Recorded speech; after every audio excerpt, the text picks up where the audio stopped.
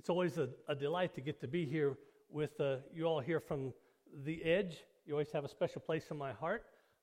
I get to step in while Pete and some of the others try to pry Morgan out of Casey's tight grip this morning.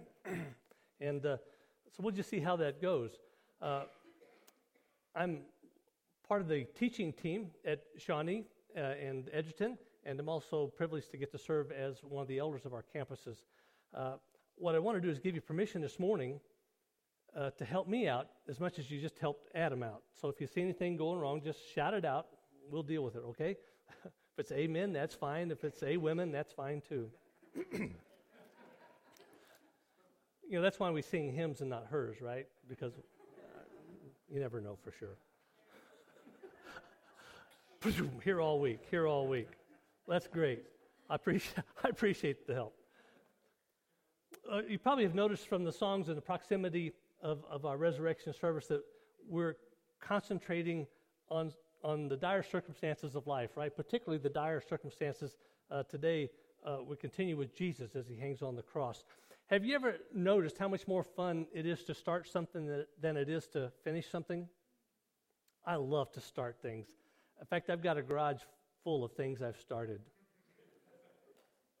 Last year, I started a diet. You know, right after the Thanksgiving meal the year before and the Christmas meal, I felt, okay, that's enough. I'm not hungry anymore. I can start a diet. I can do this thing. And then 4 hours later, my stomach is gnawing at my backbone, and I'm wondering, do I have what it takes to finish well? You know, I kept it. There was week 1. That was an awful week. Then week 2 was worse than week 1. Week 3, you know, my backbone was nearly chewed in two by that time. But I had to keep working and working. And finally, I lost 35 pounds last year. Now, that was sort of a good finish, but I had to keep working at it moment by moment, day after day, meal after meal. Starting wasn't enough. I had to finish. And all those projects in my garage, we'll talk about those at another time. But a consistent resolve is required if you're going to finish well. And if I don't finish well, no matter how strong I start, it just doesn't really make any difference. So what does it take really to finish well? That's what I want to explore with you today. I want to explore with you today the example of Jesus for our finishing well. If you recall, around 7 or 8 months ago, we began this journey in what we call the story, right? You're all familiar with the story. It's the condensed chronological version of the whole Bible, kind of put together so we get the narrative of God's story in our life. We have discovered that this is not just an ordinary story. This is the story. This is the story that explains everything, and it reveals how you and I fit into God's story. And this story has the power, I think, to change who you are and what you think. It changes how you view life. It tells you who you are, what you do, and why you matter to God and why your life matters. And we talked initially, in terms of review, we began with this story in the Garden of Eden, right?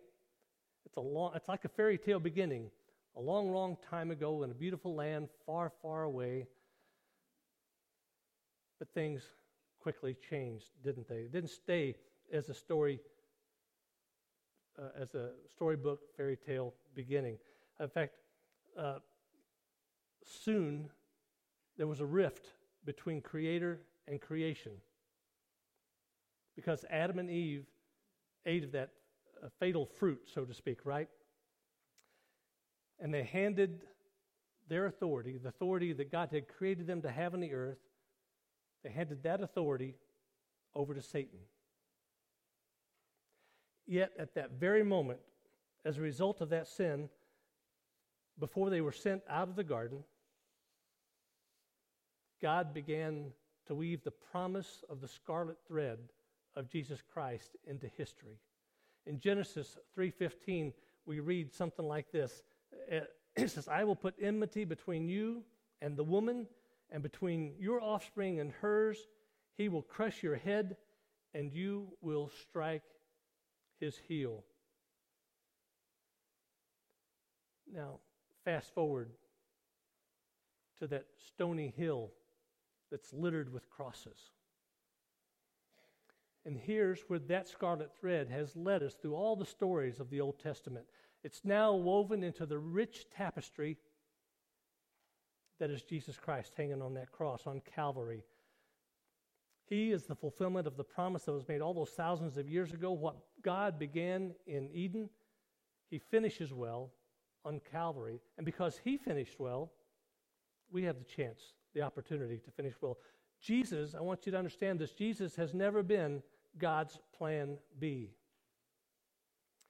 Jesus is God's plan Alpha, His plan Omega, His first plan, His last plan, His only plan. And continuing from Eden, the story of that scarlet thread is woven through the eternal conflict of good versus evil. And our Bibles contain the warp and the woof of this story and the fabric of extraordinary narratives of real people like you and me, real people who have real lives, real jobs, real struggles, and are called upon to live by a real faith in a real relationship with a real God. But this is not an ordinary story. This is a story by which we can live an extraordinary life. And from today's portion of the story, we enter the story of the present pain and suffering of Jesus on the cross. It's not a pleasant time for Jesus. At Calvary, Jesus keeps a promise He made thousands of years before. And you'll see in Jesus, I think, what it takes to finish well. And even in the face of pain, hopelessness, and despair,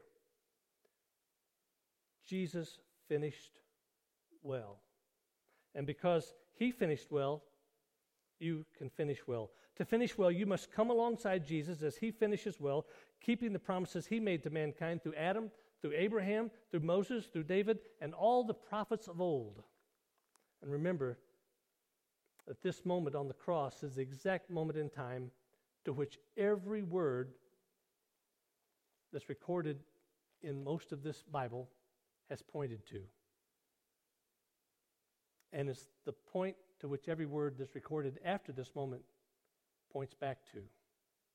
There's nothing in this book that doesn't resolve at this moment in time. Hanging there on the cross, Jesus finishes well what He started. If you'll recall, about 3.5 years before this event, the Spirit had descended on Jesus as heaven opened up at His baptism. The Spirit descended on Jesus, and as the Spirit descended and remained on Jesus, He was driven to the desert. You can almost hear at that moment the angels singing and heaven just delighted and dancing. But that was 3.5 years ago. At that moment, the old rugged cross was just a splinter on the horizon of time. The hope of Jordan soon faded into the pain of Calvary. And although at Calvary it looks like the end of the road for this Messiah, as He hangs on the cross, He finishes well with actions that are anything but actions of a desperate person. I want you to think that through. He doesn't act like He's hopeless. He doesn't act like He's out of control. In fact, at that very moment, on the cross, He begins to conduct kingdom business to the very end. His authority is not compromised because He's hanging on the cross. Though He's hanging on the cross, His concerns turn to relieve not His own pain, not His own suffering, but the pain and the suffering of those around Him, and to meet the needs of those at the foot of His cross, His mother, Israel, Jerusalem, you, and me. He does all this by finishing what He began in the garden all those years ago. Now, several weeks ago, we paused in this story on the cross with 5 powerful statements that came out of the mouth of Jesus. And I want to review those real quickly because I think it's out of those statements that helps us understand how Jesus got the momentum to finish well at this moment. First of all, He said, "Father, forgive them. They know not what they do." Is that your first thought when you're on the cross of your pain and suffering in life? It was Jesus' first thought. Jesus in pain and after enduring the insults of those on the ground, he pleads to the Father for their salvation, for their forgiveness. Even those that are jeering at him, throwing stones, hurling insults. There's innocent people and there's guilty people at the foot of the cross. But still, he prays for all those people. And this was his promise to Eve in Genesis 3:15, and it was the blessing to Abraham, as we found out later in the story, in Genesis 12:3. In Genesis 12:3, we read, "And all the peoples on earth will be blessed through you." That was God's word to Abraham. This is that blessing on the cross. On that painful cross, Jesus is fulfilling that promise of blessing to you and to me. And the second statement from the cross is, "Today you will be with me in paradise." With this statement, we encounter Jesus, and he's between two scallywags. That's kind of a dated term, isn't it? There's a few of you in here who are familiar with that vintage of term. Two thieves who deserved to be on the cross. They deserved what they were receiving. But he himself, Jesus, in excruciating agony, tends to their needs. One thief, an admitted rebel, an admitted thief, recognized the power that was hanging beside him. And because of that, he joined Jesus in paradise that day. The other continued to join the crowd on the ground and jeered at Jesus.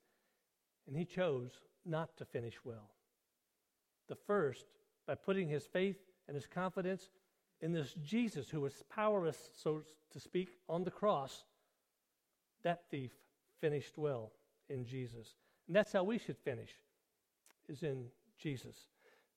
Then we go to the third statement. Jesus looks down from the cross and he sees John, and next to John is his mother, and he says, "Here is your mother." Who could have any more need than you if you're hanging on a cross at that moment? Yet Jesus looks to provide the security of this mother. This is the same mother that about 3.5 years earlier came to him and said, "Son, we're out of wine." And he says, "What? It's not my time yet." But even God listens to his mother. And because he did, that wedding had the best wine that has ever been partaken of this side of heaven, made by the master winemaker himself, God. Can you imagine that? Now, hanging on the cross, his concern is for the security of that mother. He's honoring his mother.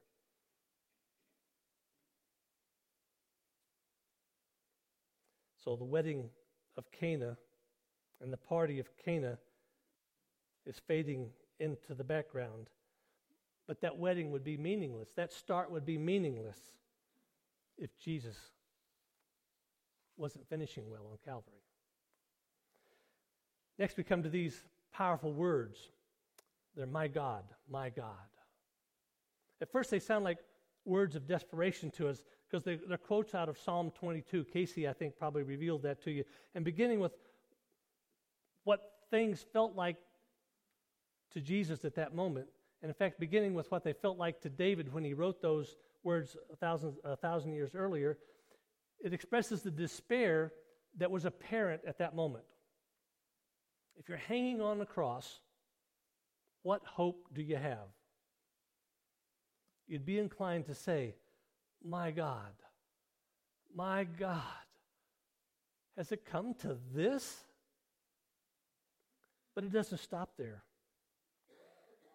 He soon, when he gets into verses 5 and 6 of that same psalm, he recounts David's faithfulness, or he recounts what David recounts, the faithfulness of God in Israel's history. He says in verses 3 through 5, he says, "Yet you are enthroned as the Holy One.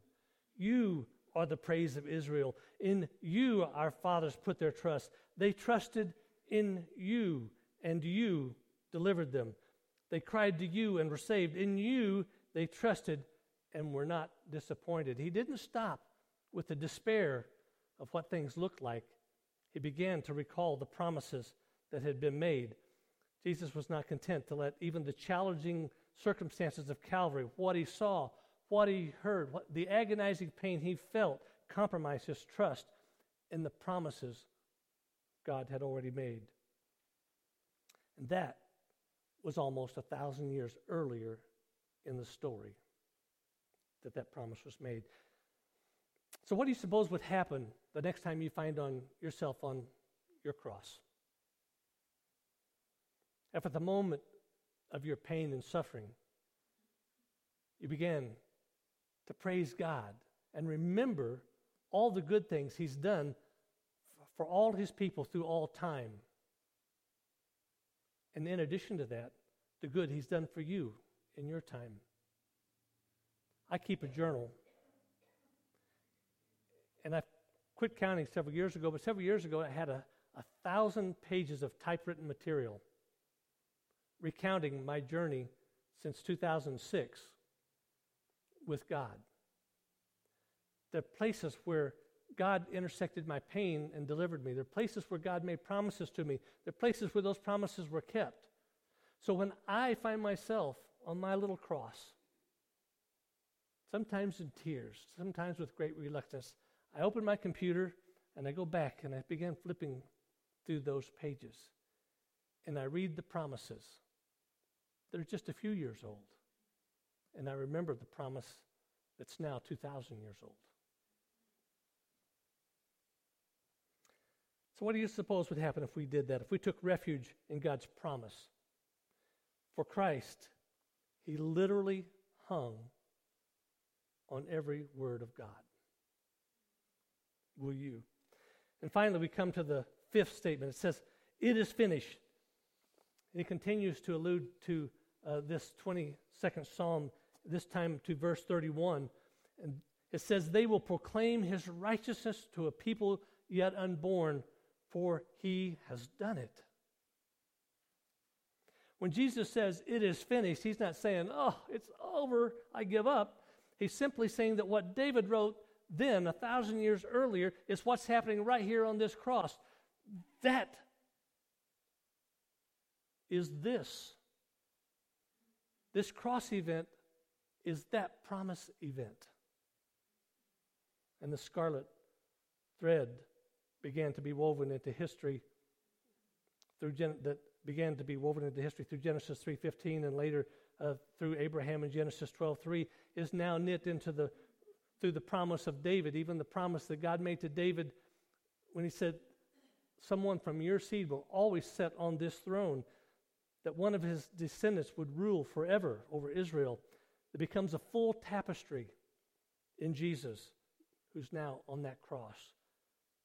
It may not feel like fulfillment, but that's fulfillment. David goes on to prophesy in Psalm 22, in full view of that. In verse 31, he says, "They will proclaim his righteousness to a people yet unborn, for he has done it." I love the way the Message says this. It says, "Babies not yet conceived will hear the good news that God does what he says." Isn't that good news? That is good news. That's the gospel. That God does what he says he will do. And with his last breath, Jesus proclaimed the goodness of God, and that what was being done at that tragic moment on the cross was no accident, but was in fact the fulfillment of God's promise to you and to me, to all of humanity. As Jesus finished well, again, he declared that promise thing was finished in this cross thing. And that's the message. It's on the lips of Jesus. That's the message of the cross of Jesus. If Jesus could trust in and be comforted by the Word of God at that terrible moment, is there any terrible moment in your life that could possibly be more terrible than that moment? Any thread by which you could dangle that would be more threatening? I know each of you, each of us, encounters terrible pain, disappointment, and suffering over and over and over again. And every time we do, we have to remember to finish well We have to finish like Jesus finished well. So what do you suppose would happen if rather than agreeing with those terrible circumstances of ours, that we were to agree with the promises that God has already made for us and the plans He's already made for you? So when you're afraid, when you're in great pain, when you're in turmoil, when you are under great pressure, what would happen if you stepped into the promise of God? Jesus did. And by doing that, He finished very well. Like I said at the beginning, starting is always fun. I'm very confident that making wine at Cana was much more fun, much more comfortable than shedding blood at Calvary. But both events were necessary. Starting is hopeful and glamorous. Finishing is often painful and tedious. We start with a full tank of gas and we end up on fumes. But we have to know how to finish well. So let's explore together what finishing well looks like now that we have this story in view. First, I want you to see that finishing well has a practical impact. The story of Jesus is not just a spiritual story of this God guy who did this marvelous thing that nobody else could do. Look what Jesus did while He was hanging on the cross as He endured that terrible pain and that suffering and that shame. First of all, He didn't do that. He didn't put on, as Pastor Matt says, He didn't put on this suit of flesh, leave the comfort of heaven, come to the disappointment and pain of earth, hang on that cross for those grueling hours so that you could come sit in one of these chairs for an hour on Sunday to either feel guilty or self-satisfied. Consider that while Jesus was on that cross, He had a very practical impact. He impacted His mother. He impacted the thieves. And guess what? He had an impact on the crowd, the mob that watched Him. They went away beating their chest. And He had an impact on the Roman guards that had no reason to believe in Him at all. This was somebody else's religious skirmish. The obedience of Jesus comes powerfully into these events. He had spoken the word from heaven that God was pleased with. He had heard the word from heaven that God was pleased with him as a son. But that was the beginning, not the end. There's three things that Jesus did, I think, to help Him finish well. And I think these are things that will help you as you finish well. First of all, we have to start well to finish well, right? Without good starts, we get really poor finishes.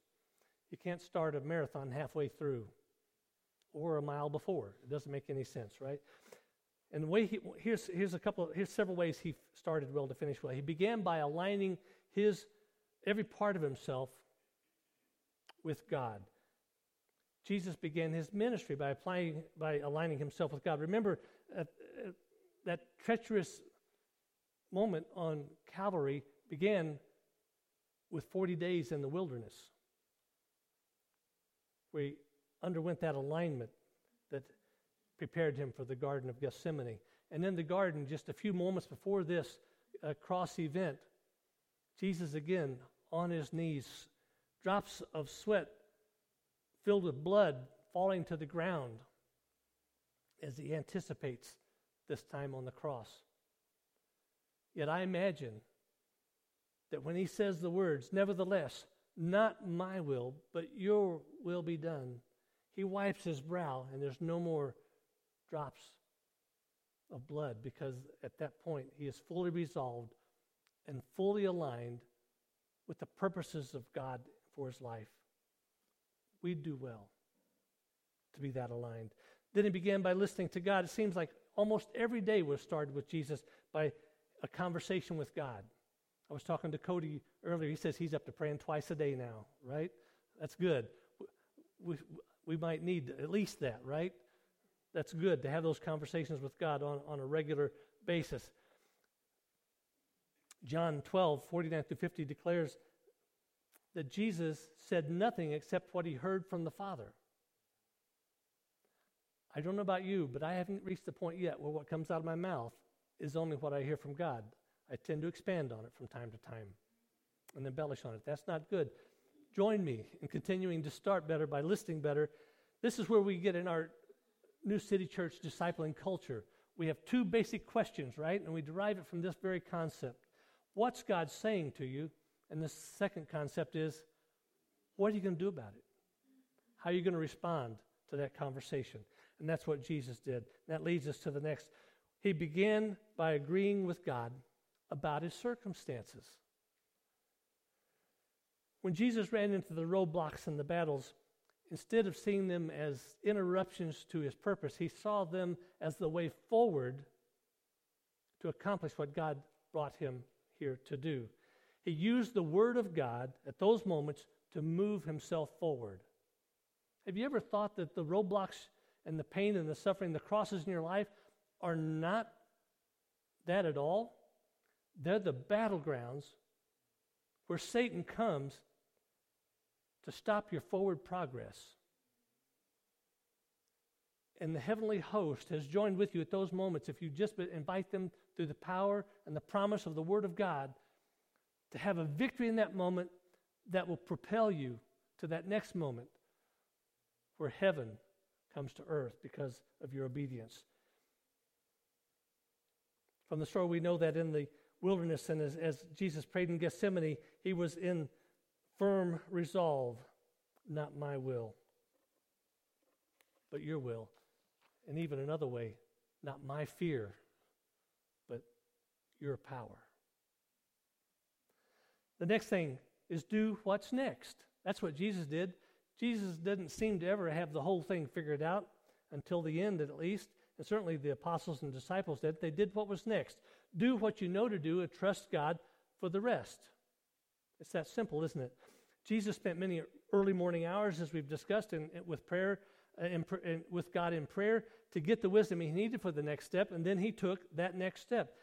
What was effective for Jesus will be effective for you. And then finally, trust God. This is today's event, and that's out of Luke. I forgot the passage, but it's out of Luke 23, I think. When you have done all you've been given to do, commit yourself into his hands. Trust God for the outcomes, whether they're visible to you or not. See, we walk by sight, but Jesus teaches us to walk by faith. So next week, we'll enter that hour of darkness that follows the death of Jesus on the cross. And then the following week, it's Sunday, and the tomb is emptied. But for now, the story will pause here on the cross. Jesus is dead. He's finished well. The sky will darken, the earth will tremble. People will come out of their tombs, and the temple veil will be torn in two. All of this played out in public view. And so do the crosses of your life. Even Roman soldiers took note of what happened on that cross that dark day. Would the centurion at the foot of the cross of Jesus have found it somewhat curious that this man on the cross with this sign above his head, "This is the King of the Jews," is still conducting business, conducting affairs as though he had no problems? That centurion was profoundly impacted, not by a theological concept, not even by the physical Word of God, or the written Word of God, but by the physical Word of God acting out in the flesh the Word of God. And Jesus was finishing well, and by finishing well, he led that centurion to a newfound faith, because he says, surely this was a righteous man. And that's the power of your finishing well. So what's the cross for you right now that you're presently bearing? What pain, what struggle, what disappointment are you dealing with today? Is your life under assault at home? Is it under assault at work? Whatever kind of assault, will you start well? Will you start to finish well? So that the observers at the foot of your cross will turn and praise God for the way you finish, for the way you endure, the way you continue to conduct kingdom business in spite of this cross. Will they compare how you struggle on the cross to how others will struggle on the cross, and will they see something new about a reality that's invisible to them, about the reality of heaven, and say that surely this was a righteous man, or this is a righteous woman. Your cross is not the disappointment you may imagine it to be. It's the place where heaven meets earth, and your story becomes God's story. Let's pray. Father, we thank you for that old rugged cross, and that through the power of that cross, you give us power at every cross that you have trusted us to bear. Father, I lift up everyone here, and I ask you to help us to be the victors, to conduct that kingdom business at those times when we find ourselves on the cross, and that we would take up our cross eagerly, and for the shame set before us, we would endure it for your glory. Give us that power, Father, and help us to finish well, just as Jesus finished well. And it's his name we proclaim the power to do that. Amen.